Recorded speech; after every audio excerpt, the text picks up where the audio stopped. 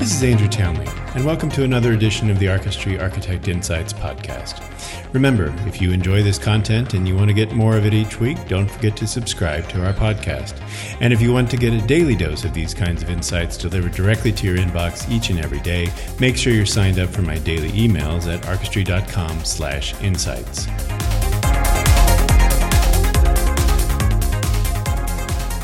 If you've struggled to keep up through the content-heavy course delivery of the official SABSA certification materials, you might think I'm potentially pulling your leg about being able to do anything with SABSA and fast in the same sentence. However, that's exactly the point. The scope of the official certification materials have to tell you what SABSA is, what SABSA is for, and how you can start using SABSA. It's a lot of ground to cover.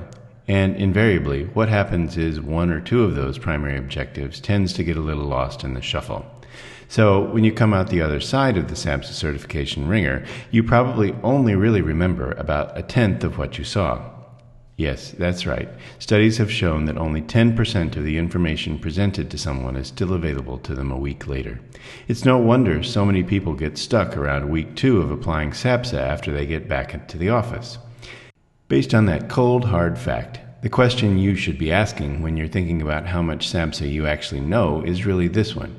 Am I remembering the right 10% I need to actually make using SABSA worthwhile? And since that 10% is somewhat arbitrarily selected on autopilot by our brains, there's a good chance that the secret to seriously applying SABSA was lost on the cutting room floor of your post-SABSA mental cleanout. Most of the time, you're left wondering if you grasped the essential aspects of applying SABSA. I mean, sure, it's really just 3 core concepts: attributes, domains, and the governance model, some layers and a life cycle. But what exactly are you supposed to do with them? How do they fit together? And how do I know I'm really doing the right things the right way and in the right place? How do you set yourself free to get on with building security architectures that actually make a difference? Security architectures that help executives actually make decisions. Security architectures that aren't overwhelmingly presented in 10,000 pages of angry spider diagrams and dense 9-point type.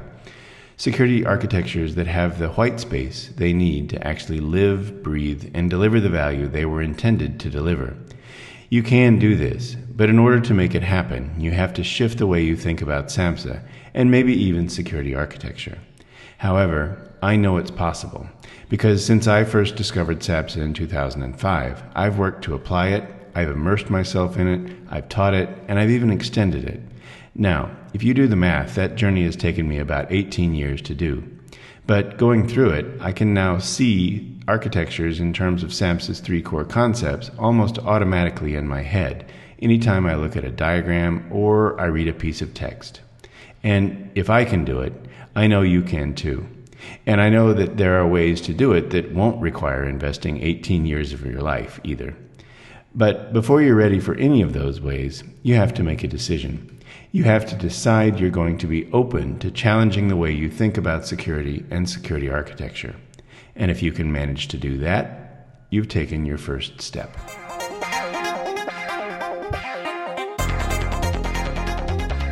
You've been listening to the Archistry Architecture Insights podcast. If you've enjoyed this content, make sure you've subscribed so you don't miss a single episode. And if you want more like it delivered straight to your inbox each and every day, sign up to get my daily emails at archistry.com/insights today.